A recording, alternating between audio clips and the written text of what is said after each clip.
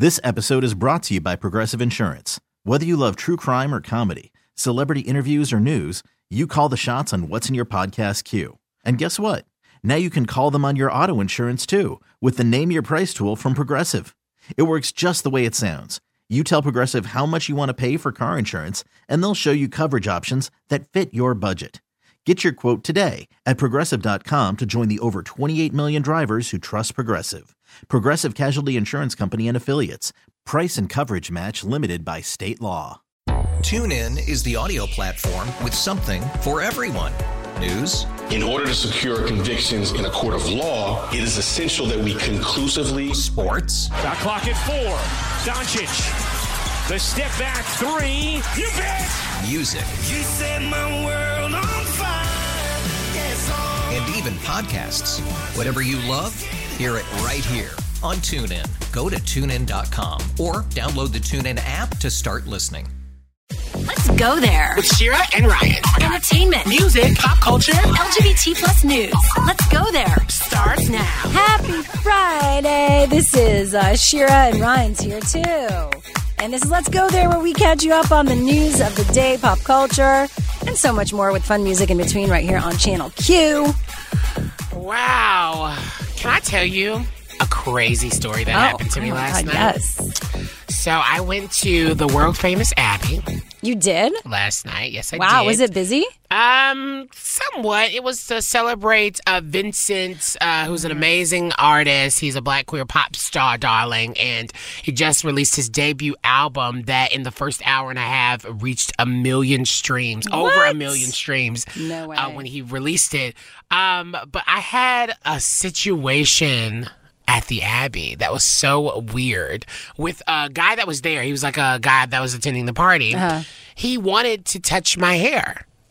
Is he a white guy? Yes, he was. No, really? He wanted to touch my hair, and he then wanted to go into an in-depth conversation about what cultural appropriation was. Okay. It was like intense. It was like really intense because he wants to be able to do like braids and stuff with his hair, and he didn't understand why he couldn't because at one point he had been called out about it, and he wanted to like he literally tried I saw him reach for my hair, and I had to like grab it because I was just like, no, please, I'm just not like I don't like it when people are touching me, blah blah blah. But, I feel like I always have moments at that place specifically where really? things are like always happen where I'm just like, you know what? I'm just going to stay inside from now on. Well, you mix in drinks with also... He was, I got to give it to him. He was a little tips. I could tell he was tipsy, but still awkward. It is. And I do feel bad for people that are just learning this. I mean, I feel like I only learned it 2 years ago or so, where I never really touched anyone's hair. But then specifically, there was someone that had an incredible hair, and I was like referencing it, and he thought it was so I actually wasn't going to touch it, but even the reference, it was such a trigger because of what people do who don't get it and don't know about it, specifically white people. So listen, these are unfortunately conversations that need to still be had, and people are at different parts of the journey, as I like to tell you. Even if they're even on the journey, to be honest. But yeah, I just keep thinking about that because I was just like, oh my God, I never go out to West Hollywood. Even though it was a great time. It was a fun time. Okay. I got a little tips tops, and yeah, I'm happy I was tips tops because that would have irritated me even more if I was sober. Well, lessons learned. Okay. Well, Paula Abdul was there, actually. Really? Yeah. She's great. I would have actually... Did you say hi to her? Was she in a vicinity to say hi to? Well, she was right next to us, actually. So, I wish I was there because she was good friends with a friend of mine who passed. And I would have loved to hug her. Yeah. Oh. All right. But then you would have started crying in the club. Probably. Like I probably would have. a Camila Cabello song, and it would have been embarrassing. Totally. And like, security, please escort Shira out. Probably. Okay. Well, coming up on the show, everything you need to know about the G7 summit. We want to make you smart. So, as you're having parties and places to go, you're talking about, important things, not just people's hair. Right. That's important things and cultural too. Appropriation. That's important. You should be talking about that too. Make sure it's consensual with the other person. And how to deal with workplace harassment while working remote. That's at 3:25 p.m. Pacific, 6:25 p.m. Eastern. Right now, let's get into some what's trending this hour. Darnella Frazier, the teenager who recorded George Floyd's murder in Minneapolis last year, received a Pulitzer Prize special citation today for her work capturing the video that launched a nationwide reckoning on racial issues and policing in America. The Floyd story in particular highlighted not only the essential role of journalists, but the increasing importance of ordinary citizens in the quest for truth and justice. We want to note that the board has awarded a special citation to Darnella Frazier, the teenage witness who filmed and posted the transformative video that jolted viewers and spurred protests against police brutality around the world.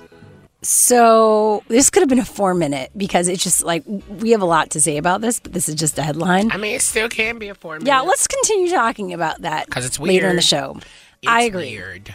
Hundreds of people gathered on the sands of Long Beach, California, as the city unveiled its new Pride Lifeguard Tower yesterday evening. The rainbow-colored tower replaced a similarly painted tower that was destroyed by an arson fire last March. I remember when we reported about this. Thankfully, they have a new one. And Mayor Robert Garcia, the city's first out mayor, said it was a pivotal event and shows the importance of communities. So go check out that rainbow-colored tower in Long Beach and take some Instagram pictures. That was what's trending this hour. What's happening in entertainment news, Ryan? Okay, so quickly, Margaret Cho is opening up about her LGBTQ plus identity as she celebrates her 42nd Pride. It's time for the T Report, those pop culture stories trending right now. So, you know, as she's been celebrating, obviously, her identity for decades, it doesn't necessarily mean that she has it all figured out. She says being an Asian American, being a feminist, being queer, these things are the way that I defined myself. But also, I've been caused so much pain by all of these separate identities for different reasons. Here is a small clip of what she had to say.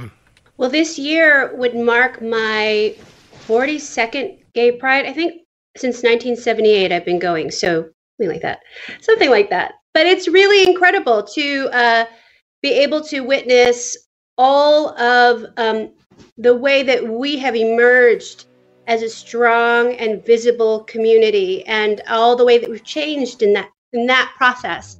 And being an Asian American, being a feminist, being queer, these things are the way that I define myself, but also I have been caused so much pain by all these separate identities for different reasons. And so I want people to be able to feel like they're being seen, they're being heard, and reflected back in the work that I do. And so it's very important for me to talk about all of my experiences with a sense of humor, with a sense of... So I love that. I love Margaret Cho, and I love that she's being so candid about everything. If you want to find out more about what she had to say, head over to WeAreChannelQ.com because, honey, I am done spilling until next hour. Oh, my God. I can't believe 42 years of Pride. It's wild. Coming up, world leaders are coming together for the G7 summit. What is actually happening and why you should care? That's next. Let's go there with Shira and Ryan, Channel Q. The G7 summit is being hosted in the UK right now, bringing together world leaders, 7 of them. That's why it's called the G7 summit. And joining us right now is Ryan Heath, senior editor at Politico, to give us the scoop on what we need to know. Welcome back. So good to be here. Yes, love your enthusiasm. So what happens at the G7 summit exactly for those who might not know about it?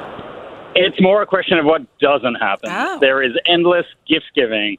There are dinners. There are working groups where, imagine you're going to your work retreat every year and you have to go into small groups with the people you don't like in the office and solve problems. Well, that's what they're doing, basically.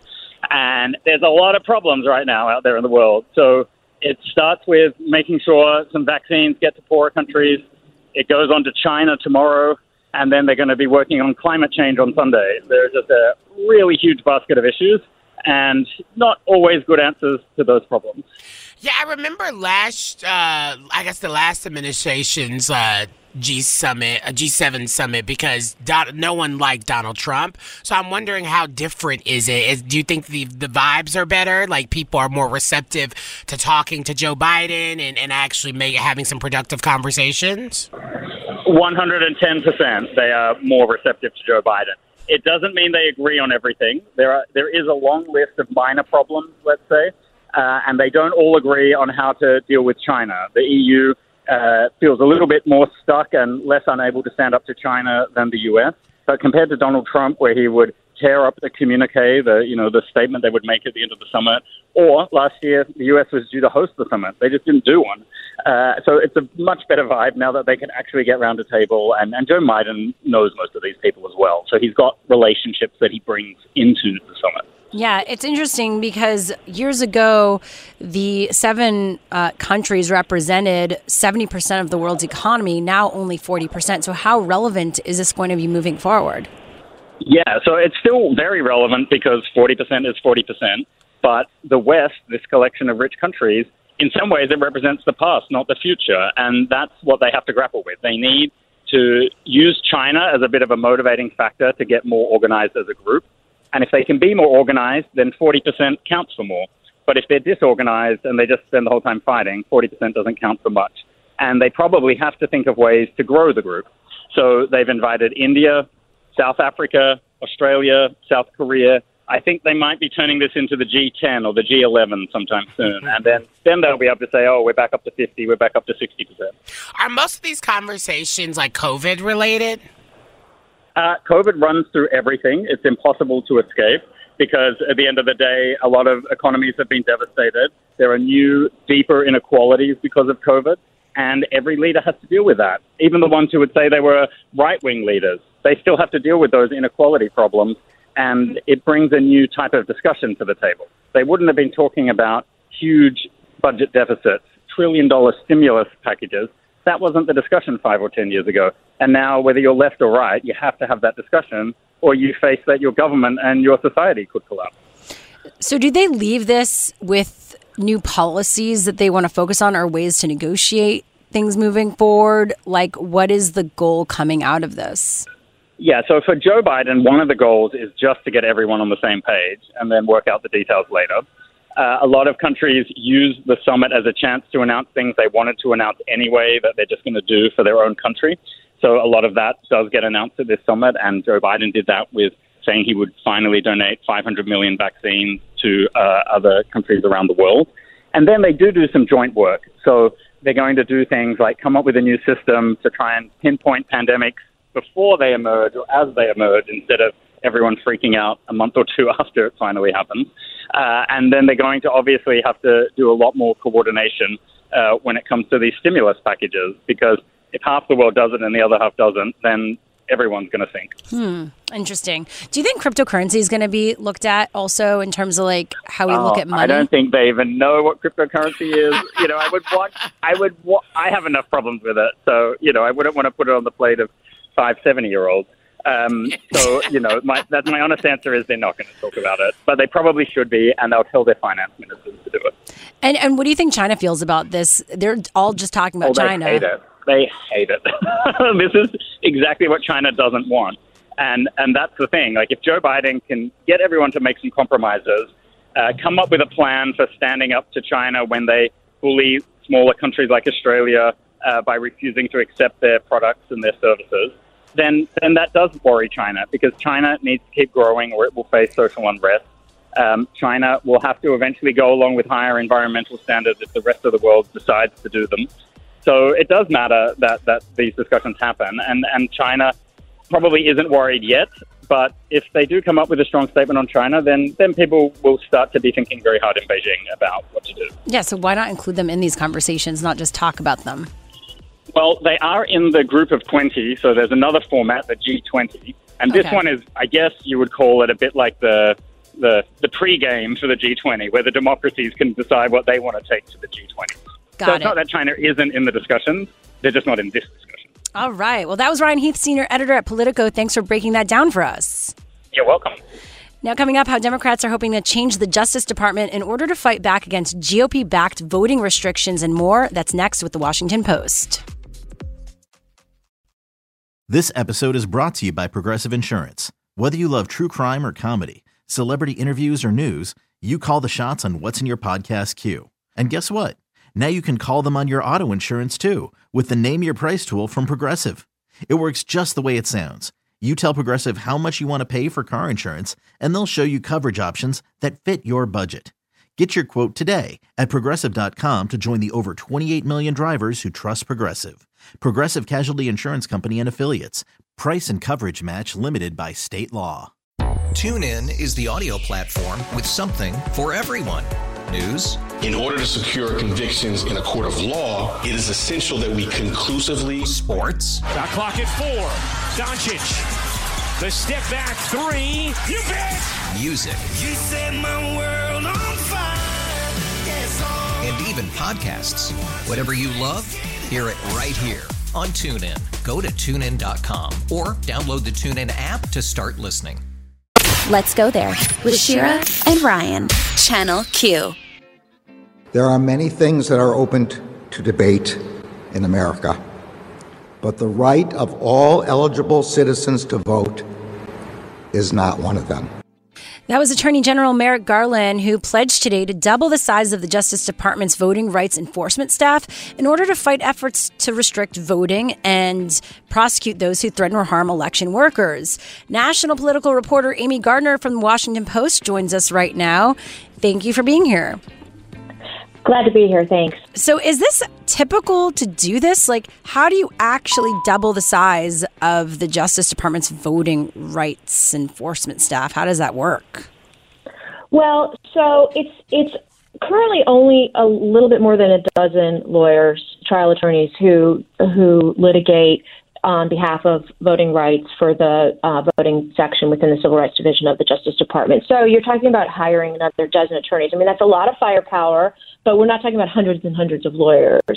But it is still a big deal, and the sweep and sort of historic references that were peppered throughout Attorney General Garland's remarks today, to me, signal a really big commitment, a historic commitment. He made it very clear that he wants to compare the effort that he's putting underway inside the Justice Department to historic efforts to protect voting rights in America, including, the 14th Amendment giving blacks the right to vote, the 19th Amendment giving women the right to vote, the seminal 1965 Voting Rights Act. And he put it in that context, and he referenced Robert F. Kennedy, the former Attorney General under John F. Kennedy. And this appears to be one of the biggest public sort of commitments to protecting voting rights since the days of RFK. Yeah, because it seemed like he also quoted the late civil rights icon in Georgia, Congressman John Lewis. What did he say in terms of what was he quoting from him? That's right.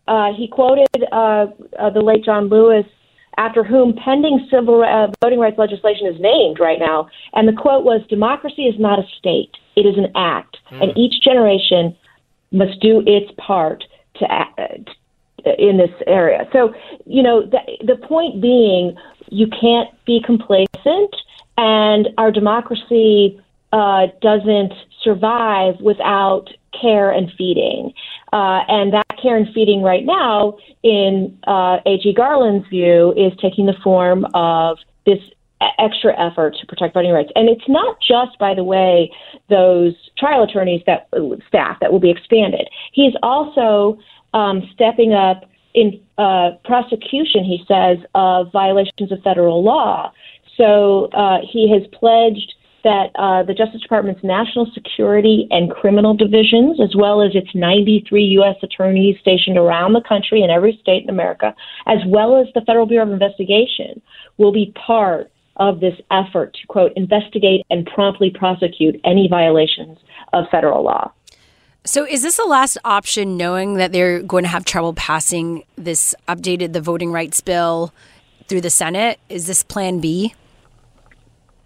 It's definitely a reflection of the difficulty they face passing voting rights legislation through this Congress. On the other hand, as he said in his speech today, RFK, back in the early 60s when JFK was president, and before the 1965 Voting Rights Act was passed, did not have the tools that they're trying to pass through Congress right now.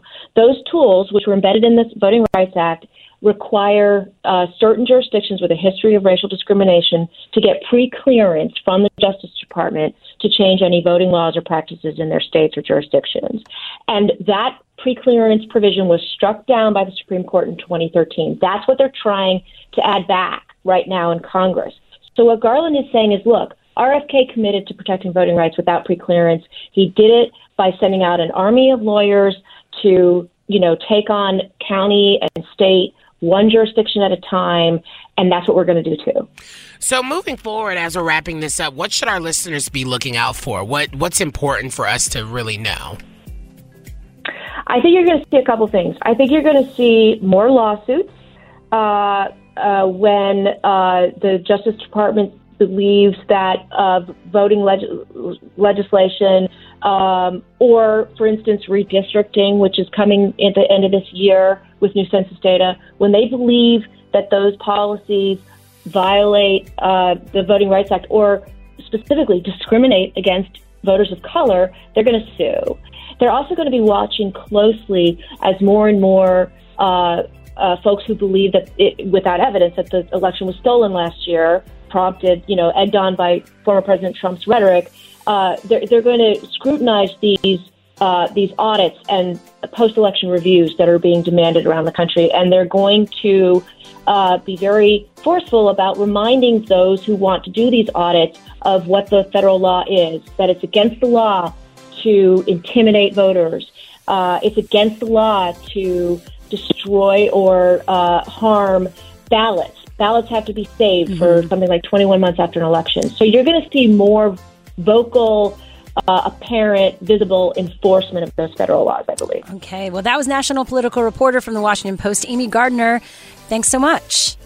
Thank you, guys. Coming up, Fox News is warning about human-animal mutants. This definitely makes our most weird story of the day. That's next. Let's go there with Shira and Ryan, Channel Q.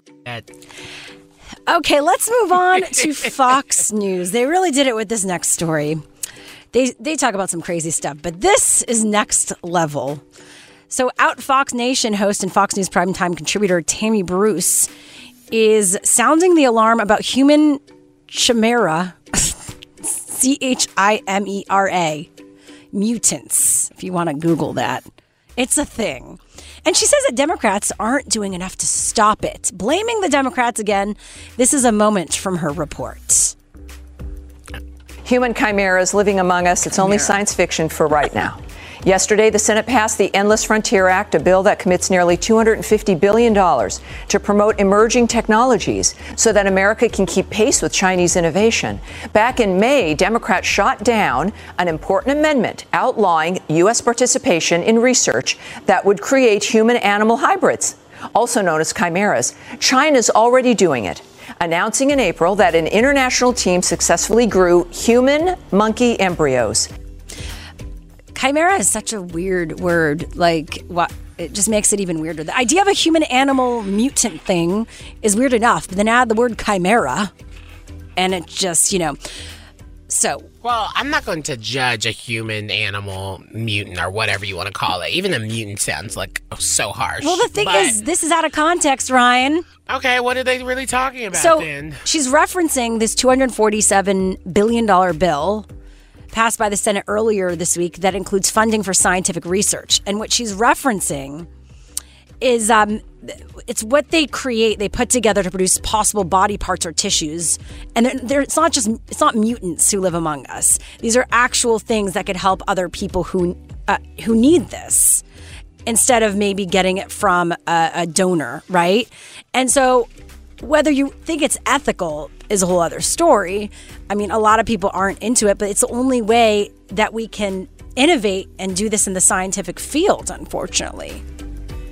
Wow, we have Bill Nye the Science Guy here joining us live in person. Although they did say that they're going to be making meat out of not something human or animal, so why can't they do that with tissue Okay, I kind of don't care about this. I think the real interesting thing is watching news outlets like literally grasp for straws to kind of have some sort of scare tactic to scare their viewers, right? I think on both sides we see it. We see it on CNN where they're literally doing a daily count on how many mass shootings there are per day. We're seeing it on Fox News doing it in this way, having those people, afraid that they're going to be turned into a half zebra one day. And so for me, it just is really interesting to see how the media is trying to have some form of entertainment in their reporting that feels kind of like fear tactic, and also just like, what else are they going to talk about? Because it's not like Joe Biden's administration is doing much. Like they're not like, controversial really in any way. Yeah, and she said, if this happens, the Democrats will have blood on their hands for not joining the GOP and stopping it when they had a chance. I'm actually really excited. The fight. I think if there's a new hybrid of humans out there who want to have animals, go for it. That's actually so cool. Imagine being like half Little Mermaid and being able to go into the depths of the ocean. Well, that's cool. Then you're actually Little Mermaid. They could form a team to explore the waters in ways that we could never do. I'm seeing the positives on this. And also there's a show on Netflix called Sweet Tooth that looks at this, but it's more apocalyptic, and it's kind of actually scary because it's based off of a virus, and we literally just got out of a... we're in the middle of still like the pandemic of a virus. And so, yeah, check it out. It's interesting, but all of this is just a mess. # too soon. Yeah, way too soon. I mean, it seems like, our movies and TV shows are starting to replicate our lives. They already are. Have you watched Grey's Anatomy? I know it's Even your though favorite Grey's show. Anatomy did it really well. I actually really enjoyed that season. Well, let us know what you think about the chimeras, if I'm pronouncing that right, human mutant things.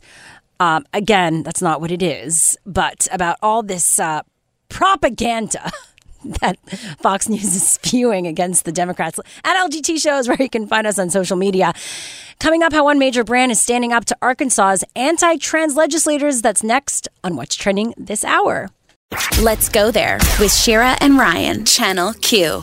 Coming up, what workplace harassment looks like while working remote and what to do about it. That is in 15 minutes. Plus, Demi Lovato opens up about their femininity. I almost couldn't pronounce that. That's in the T Reports. It looked visibly like she was having a stroke. I was worried. I was like, she's climbing age up there. Oy, oy, oy. So stick around for some tea in a moment. But first, let's get into some What's Trending this hour. An accused Capitol rioter, Anthony Antonio, says he went to D.C. on January 6th because of Trump. Here he is on CNN. I've never really watched the news before all of this, right? So what got me to D.C. on January 6th is, so whether it be on social media, whether it be on mainstream media, all over, January 6th, the President of the United States called us to Washington, D.C., and I said, well, the President of the United States, who at the time he was still the President of the United States, calls all of us to D.C. Let's go check it out. Let's go see why he's calling us to D.C. Let's say, okay, let's go, because he told us to. And from what my understanding before, it was going to be a super organized thing. My plans going there when I was first leading there was to... Here's the thing. I'm over the fact that they get to do press runs and get to explain their actions when they all went up there to have an insurrection. Why? I mean, this is a prime example of why people call out whiteness in this country, because guess what? Whiteness gets you on CNN to explain your side of the story after literally putting people in harm's way. I don't know, was it a couple people that died that day? Like, it's something that is so just completely mind-boggling to me that this man even has an opportunity to go on CNN and talk about or blame Donald Trump for his actions as well. It's just, I don't know, I'm over it.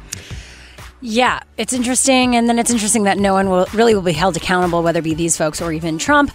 But let's move into some entertainment news. And by the way, coming up next on What's Trending this hour, we will get into what Walmart is doing to stand up to Arkansas's anti-trans legislators. That is in the next hour. What's happening, Ryan? Perfect. So let's talk all things Demi Lovato. You know, Demi is come to terms with so much. And I'm speaking with them to, not tomorrow, but next week. And I'm so excited to just have some great conversation.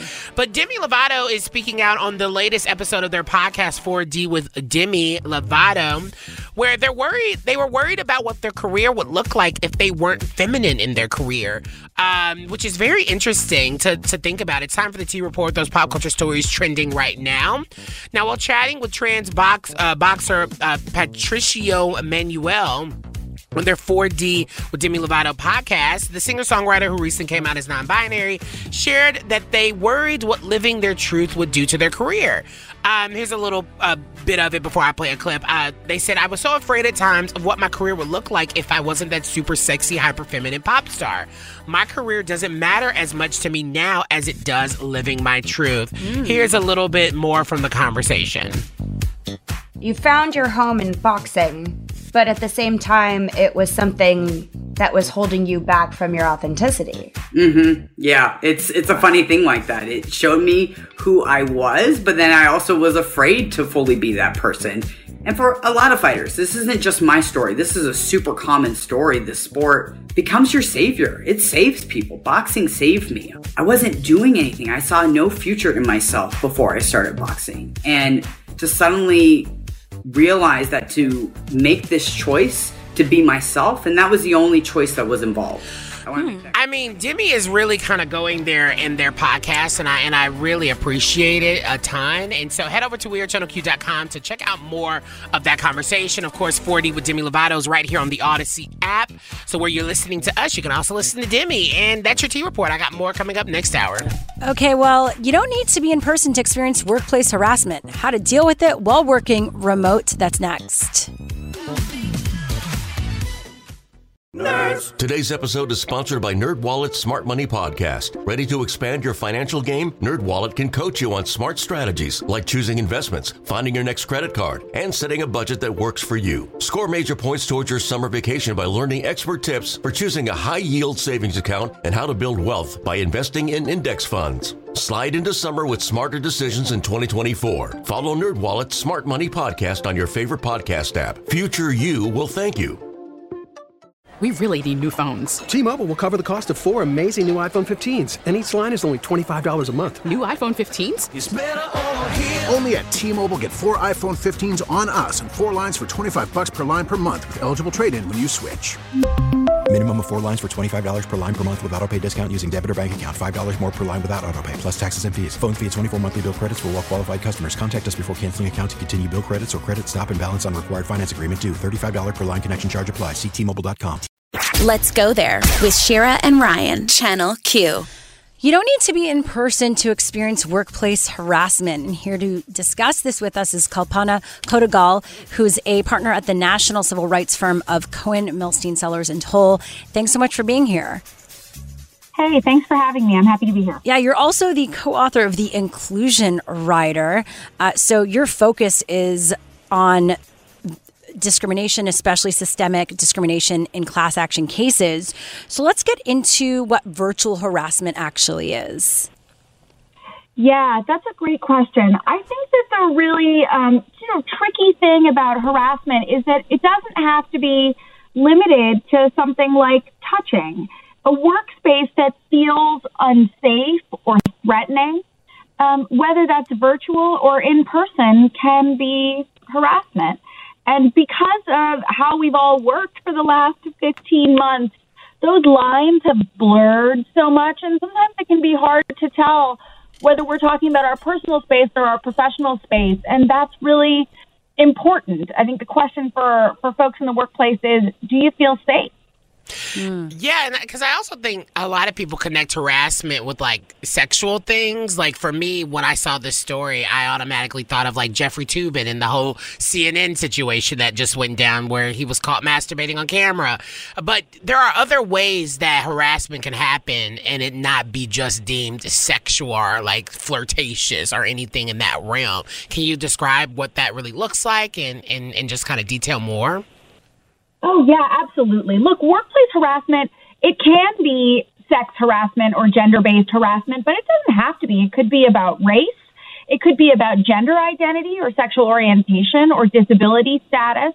And so anytime somebody singles you out and makes you feel unsafe or threatened because of a protected characteristic, like the ones I've just described, that can give rise to harassment. And I think one of the quintessential ones that really has made itself known over the last 15 months, in part because of all the kind of racist tropes around the origin of the coronavirus, has been harassment of Asian Americans and Asian American Pacific Islanders about the origins of the virus. And that kind of harassment is obviously not sex harassment. It's not sexual harassment. It is still harassment, though. So harassment can be based on a lot of different things. It doesn't just have to be sexual harassment. Yeah, and what advice do you have for people who might experience that or witness that happening? What are they supposed to do?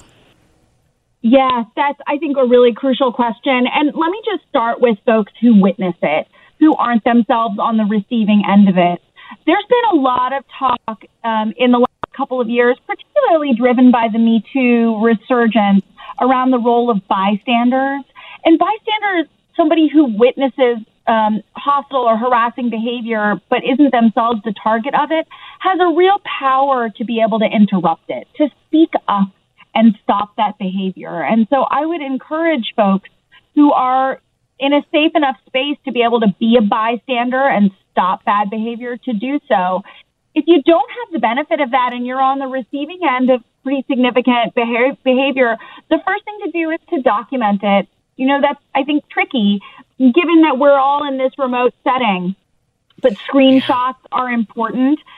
Keeping track of chats in Zooms that might contain harassing or hostile language, and then reporting it.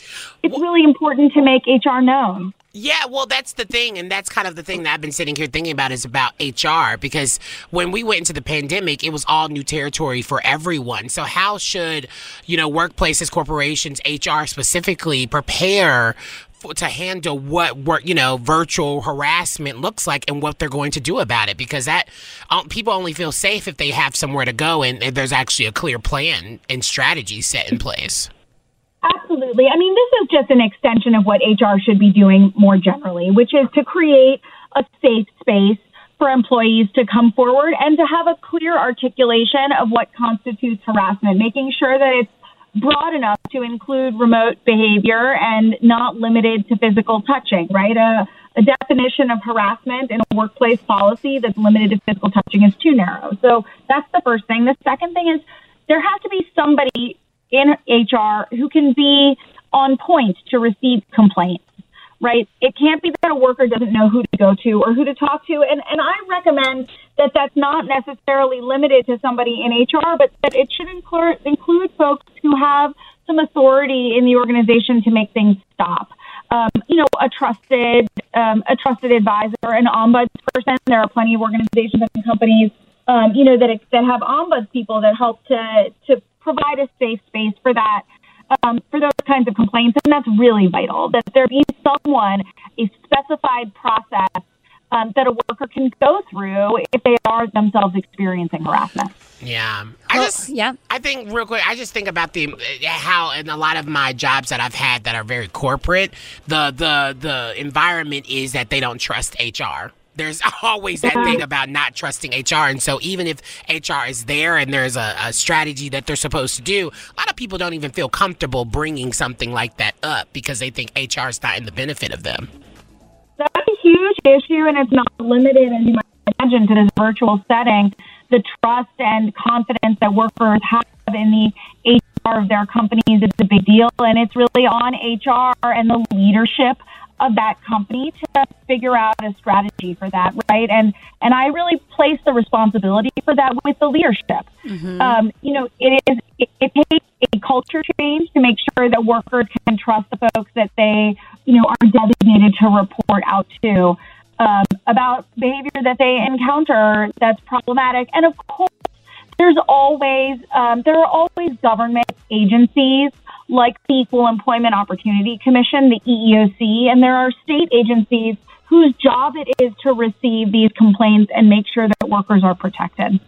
Okay, well, thank you for being here for this and all that great info. We appreciate it. Oh, absolutely. Absolutely. Thanks for having me. I appreciate you all. That was Kalpana Kodagal, who is a partner of the national civil rights firm Cohen Milstein Sellers & Toll, also the co-author of The Inclusion Rider. Let's go there with Shira and Ryan, Channel Q. Another viral TikTok moment that's causing a lot of controversy, a lot of different thoughts around how they would have reacted to this happening to them. So this is what went down. A woman shared a TikTok video of her now husband checking his cell phone as she's walking down the aisle during their wedding ceremony. The video is dividing a lot of folks. It's gotten over 2.4 million views. And so a lot of people are saying, like, would you be okay with this? With your partner looking at their phone while you're walking down the aisle?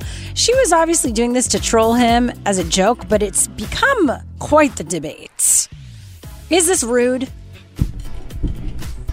I mean, she's walking down the aisle. He's on his phone. He looks at her and then he looks at the phone. Is he looking at his vows or something, trying to remember them?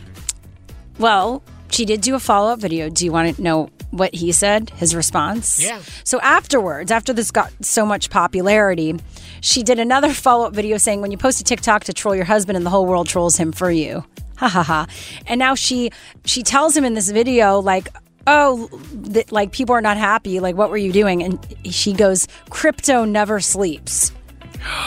He was checking his, like, cryptocurrency wallet. Unless he's, like, using that money to pay for the wedding or, like, pay Still, that's just, like, that's a deep bag moment. The pay for the honeymoon or something. I don't know. That guy's the worst. But she chose him. So good luck with that, girl. That's the type of man you just said your vows to. I mean, I think it's interesting when, people laugh these moments off. Like, oh, There ain't nothing cute about it. But that's the thing. We do that to make ourselves survive these moments when I hope people like her know that they deserve better. Clearly she doesn't. No shade, but it just feels like it's embarrassing, one, that she shared this and it's all over the internet. And then two, she married the guy. Like, that's the embarrassing part for me. Like, you put this on the internet, but you still married him. So, like, that's still your husband. People had comments. Of course, some of the guys were saying, vows are probably on his phone. Chill. That's literally what I had just initially said, but he wasn't checking his vows. Nicole said, this chick, Nicole, he was checking a score. That happens too. Guys get obsessed. I wouldn't say it's all guys. On their wedding day, though? I mean, yeah, they have to be a diehard fan, I guess. This other person said... He might have a gambling problem if he's, like, checking. Right? Like, we're just upset. It's like, yeah, get your priorities in check. I don't know. I just wouldn't have finished the wedding if I would have seen that. Yeah, would you have just walked out? Peace. Yeah, I would have. Thank you very much. I would have actually went to the reception and got a plate, and I would have went home. Oh, you would have actually gotten something to eat. If the food is there, I would have, I paid for it. The food is there. I'm going to get a plate to go, and I'm going home. Well, let us know what you would have done. At LGT Show is where you can find us on social media. Yeah, I would not have been down for this. That's why I date a man who looks me in the eye all the time. I'm very aware when we're both looking at our phone, we have to set that precedent before a wedding and a date even. Any moment. Hashtag couple goes. Hashtag. Okay, coming up, we've got what's trending this hour. Don't go anywhere. Let's go there with Shira and Ryan, Channel Q. Coming up on the show today, a father-son pride moment that will give you all the feels in 15 minutes. Plus, are you ready for a Netflix store? Their latest announcement later this hour. But first, let's get into some what's trending this hour. The family of Sam Walton, the heirs to the Walmart fortune, are donating $1 million to help LGBTQ organizations in the state of Arkansas, just weeks after the state passed the worst anti-transgender law in the country. The Arkansas legislature passed a bill that bans doctors from providing gender-affirming care to transgender minors this past April over the governor's veto. And that's led people to worry about trans teen suicide in the state while other families prepare to leave in order to continue to access hormones and other essential health care. Now, the ACLU has filed a federal lawsuit against the state of Arkansas, alleging that this is clearly violating the constitutional rights of transgender individuals. So good on the Walmart folks for doing this. Early Yaz Queen. Now, it's going to cost California $215 million to put on the recall election. Lawmakers said they would include the money in the budget they're passing this month and waive the 30-day period the law gives them to review election costs, and it could be moved up to as early as September. Is it really that worth it? $215 million? I could think of a lot of other things that money could go to. But anywho. And finally, on Thursday, Florida State Board of Education unanimously voted in favor of an amendment banning the teaching of critical race theory in schools throughout the state. And here is Governor Ron DeSantis.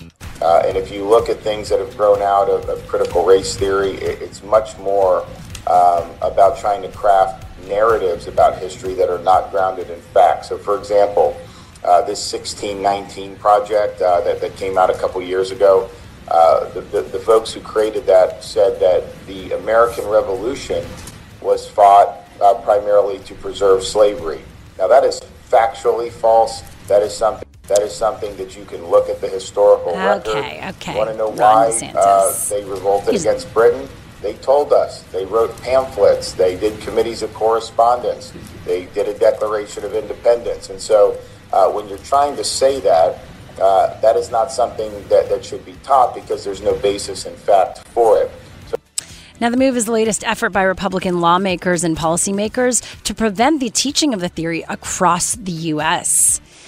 And that was what's trending this hour. What's happening in entertainment news, Ryan? Okay, so this is actually a hilarious story. It looks like some of...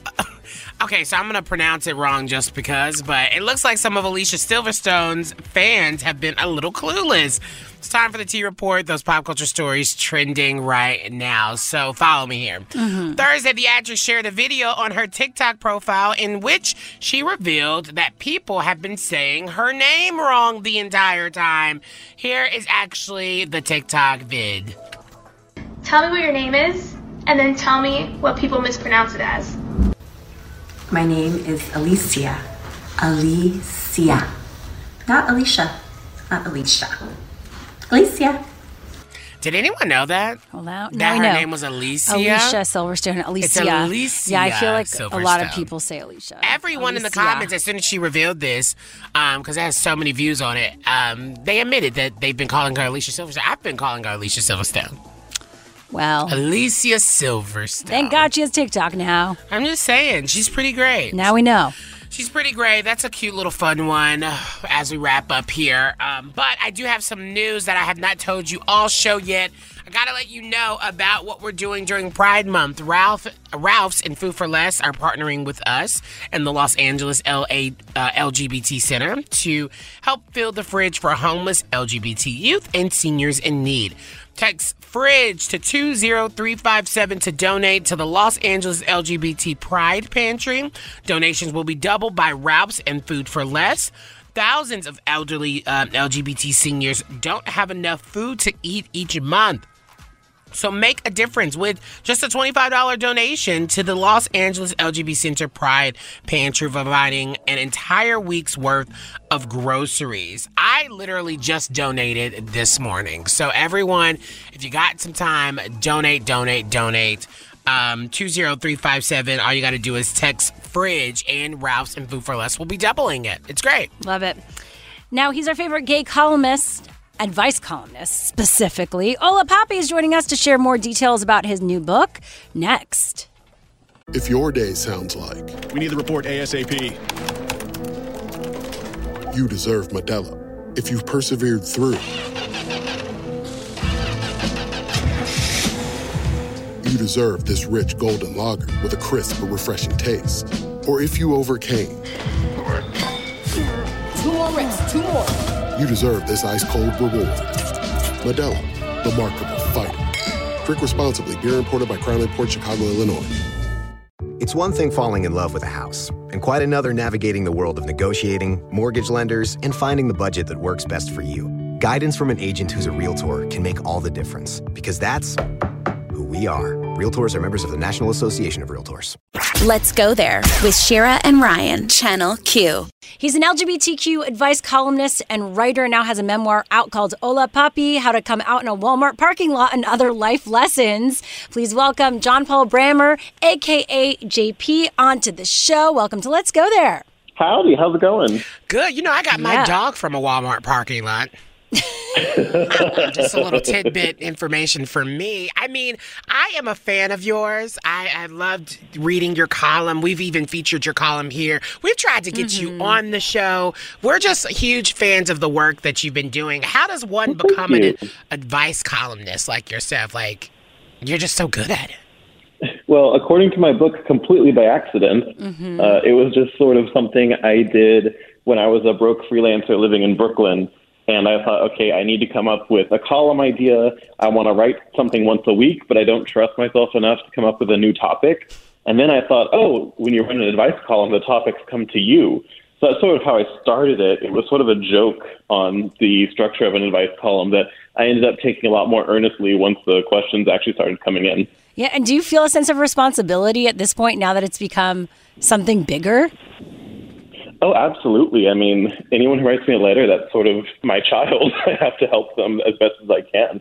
And I think, the whole book is sort of about me wrestling with that responsibility. And spoiler alert, begins and ends with me choosing not to answer a letter where I thought that I could do more harm than good. So I certainly feel a high degree of responsibility to anyone who writes into me or even anyone who reads me. Yeah, and there has to be kind of like this self-awareness of yourself to be able to kind of help other people who are writing into to get your advice. Talk a little bit about your journey, and I know your memoir really kind of details that, growing up queer and just trying to figure out who you are as a person. Growing up in rural Oklahoma, I really felt a deep need to connect with people who were more like me. But it was hard to find those people because I was sort of isolated. I wasn't in a big city. I didn't have too many resources growing up. And I think a lot of my career, the advice column included, has sort of been about me trying to make those connections with other people and trying to get my voice out there and seeing who shows up and who I can impact with my words and vice versa.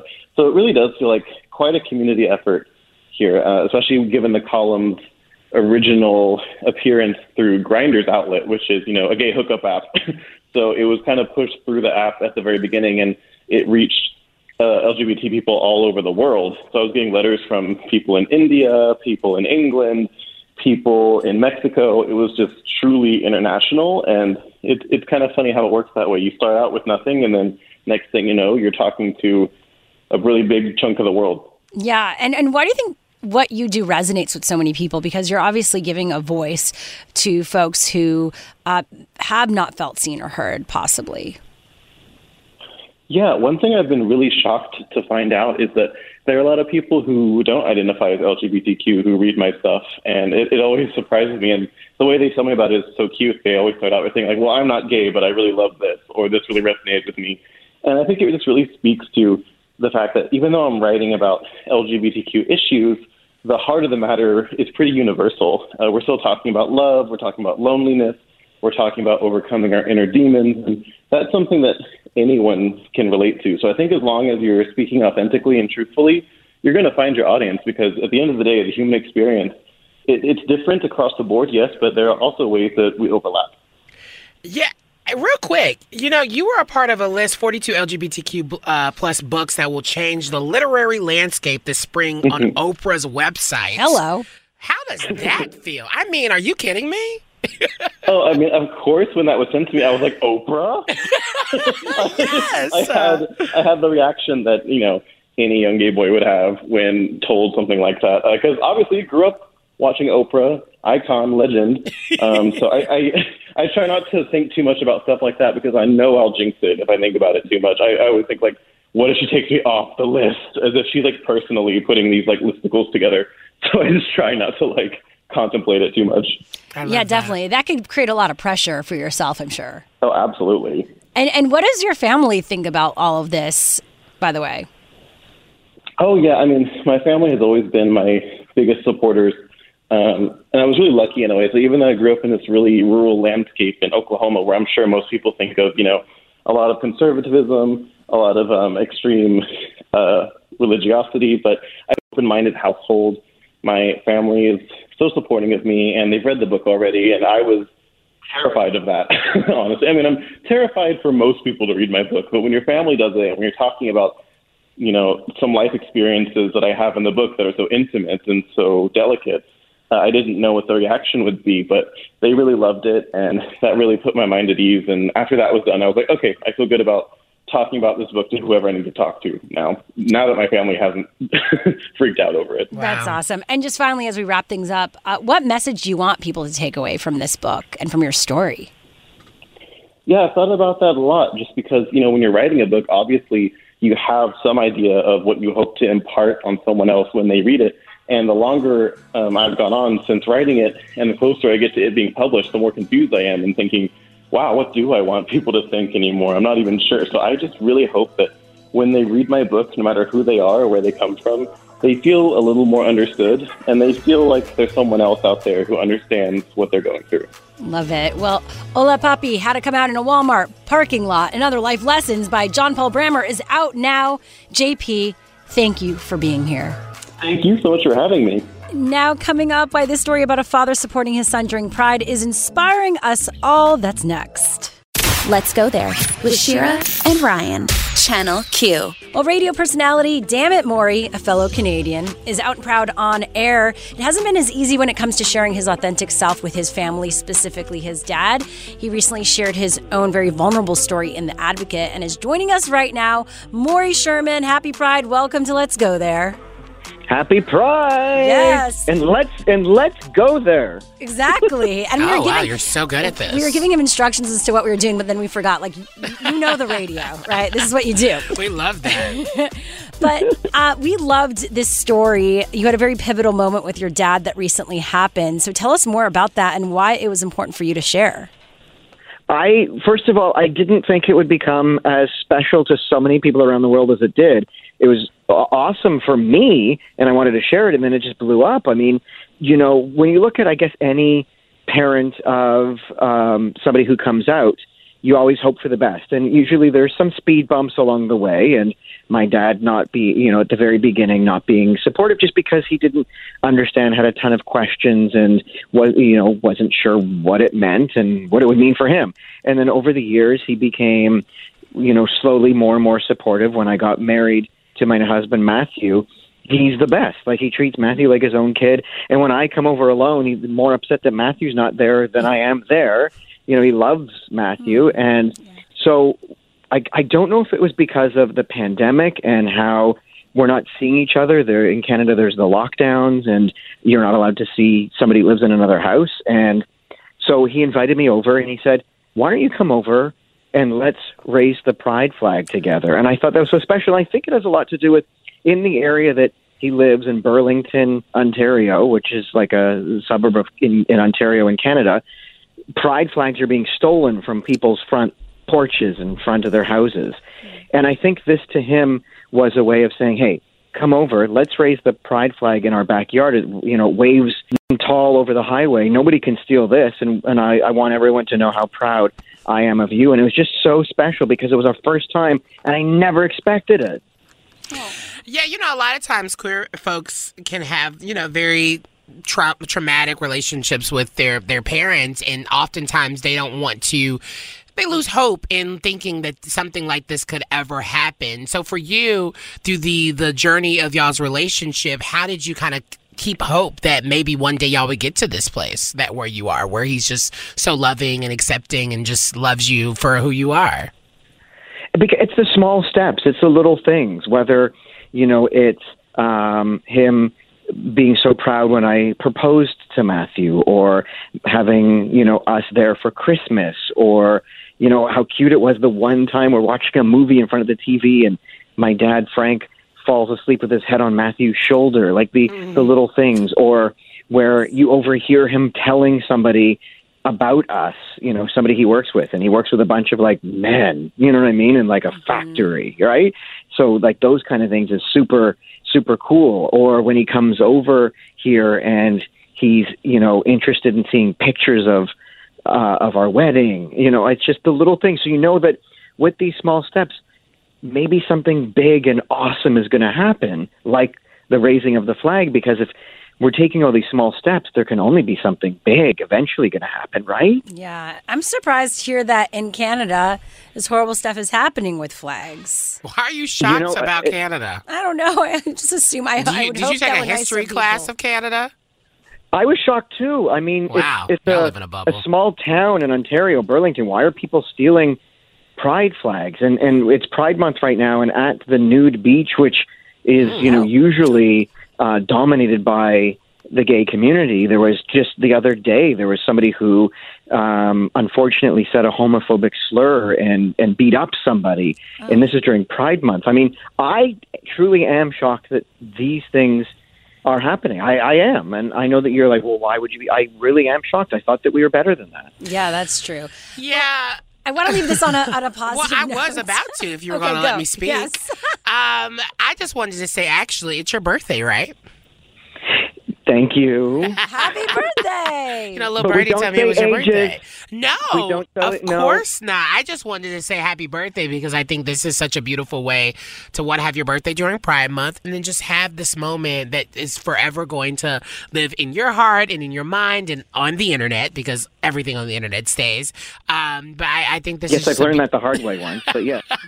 this is just a beautiful, beautiful thing, and I thank you so much for sharing it. I will say this.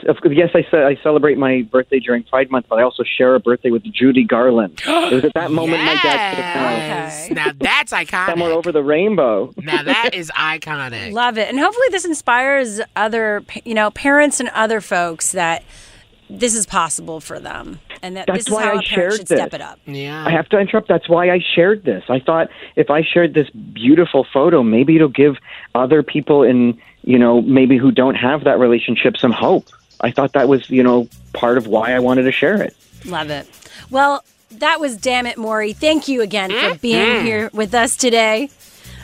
Oh, thank you so much for having me. I've done some deep diving, and I've become big fans of you guys. Oh, sorry. Thank you. We'll receive.